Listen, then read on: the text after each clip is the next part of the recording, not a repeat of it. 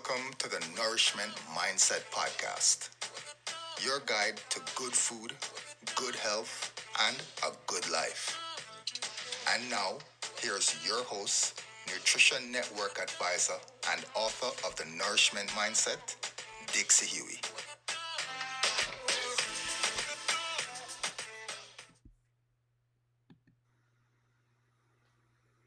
How many of y'all are on a diet right now?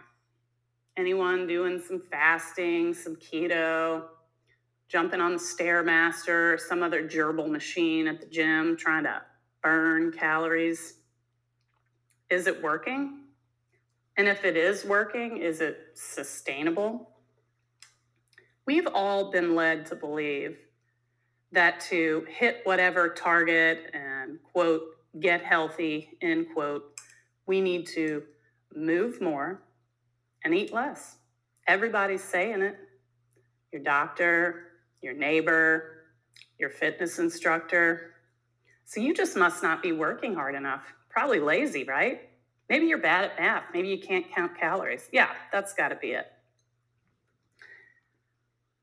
When I was a teenager, I had a dream of dancing in the bright lights as a professional ballerina.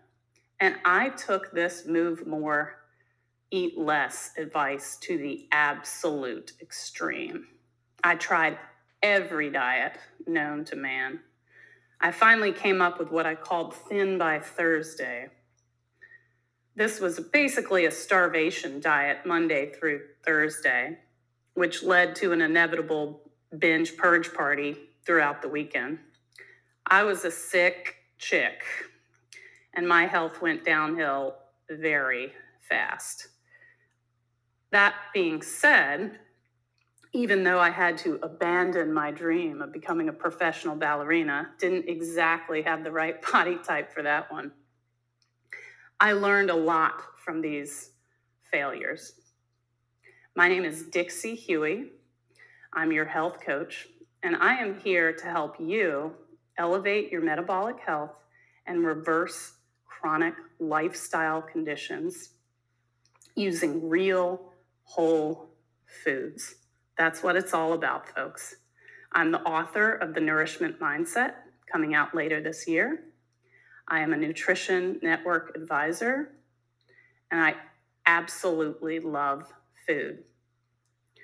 I'm also a fitness instructor, and I'm here to tell you, move more, eat less, never worked. It still doesn't work. This concept is built on a house of calorie counting cards. It's total bullshit. This assumes that you just eat basically whatever you want as long as you're on this balance beam of calories in, calories out. You're just doing math all day. It's not that you're bad at math. It's not that you're lazy. It's not that you're not trying hard enough. It's not that you haven't found the secret. It's that it doesn't work. And I don't care if 99% of physicians say that this is the way to health. It's still bullshit. So what is the nourishment mindset? First and foremost, it's about nutrient density. In this calorie house of cards, we're all taught to just look at the calories. Look at the back label. Have you noticed how large that back label has become? It's huge. Look over here. What you really need to look at are the ingredients. Those have gotten a lot smaller. In fact, I'm about to probably have to start putting on readers to look at those. Wonder why the food industry makes those ingredients minuscule. Ever notice anything about ingredients labels? It's usually, they're filled with words that you don't know what they mean. You certainly can't pronounce them. And often a food marketer will say, oh, it's to preserve freshness or something. But We're never taught to question that and say, I wonder why something I can't pronounce is in our food supply. I wonder if that's actually helping or harming me. So, the nourishment mindset, you can think of it as a bank account. Every time you enjoy, and I use that word purposefully, a nutrient dense, highly nourishing meal, you are making a deposit in your health account. And sure, sometimes we will make withdrawals from our health account, but if we don't make enough deposits, there's nothing to withdraw. So this concept started to come to me when I was towards the end of my 20-year wine marketing career. I was at a long table filled with chefs, farmers, many of them organic, even biodynamic winemakers.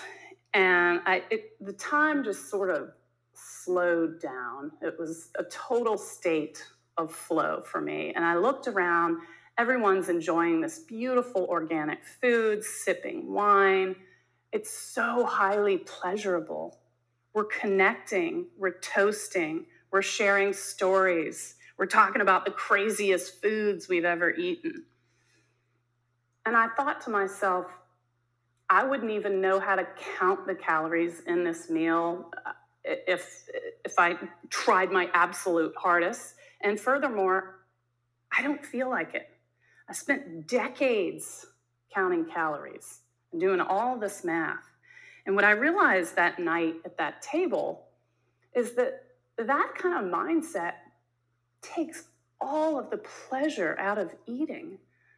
Food and nourishment is not about math, it's about connection. And even if you're at a table by yourself, there can still be a connection with your mind, body, and real whole foods. This was a truth I couldn't unsee. And together with some books that I read and people that I met, that's why I decided to close my marketing agency and become a health coach.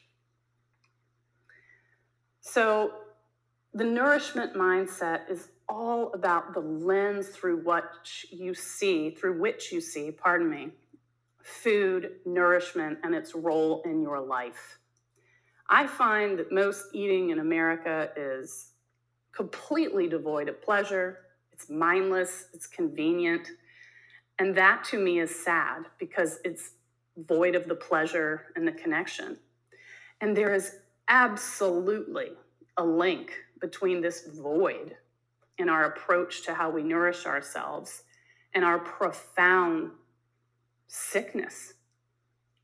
According to an article by the University of North Carolina at Chapel Hill, and this is an article, I believe, from 2019, it states that 88% of adult Americans have some form of metabolic dysfunction. And y'all, this was before COVID, so let's be real. I've seen more recent articles saying perhaps 93 to 95%. We also know that, and I think this number is way too low, that a little over 50% of us are either diabetic, this is type 2 diabetes, or pre-diabetic. This is not a sustainable path. And the worst part, it's totally unnecessary. I believe that this becoming divorced from nourishment and pleasure is a root cause. It's not the only root cause of our profound sickness in this country.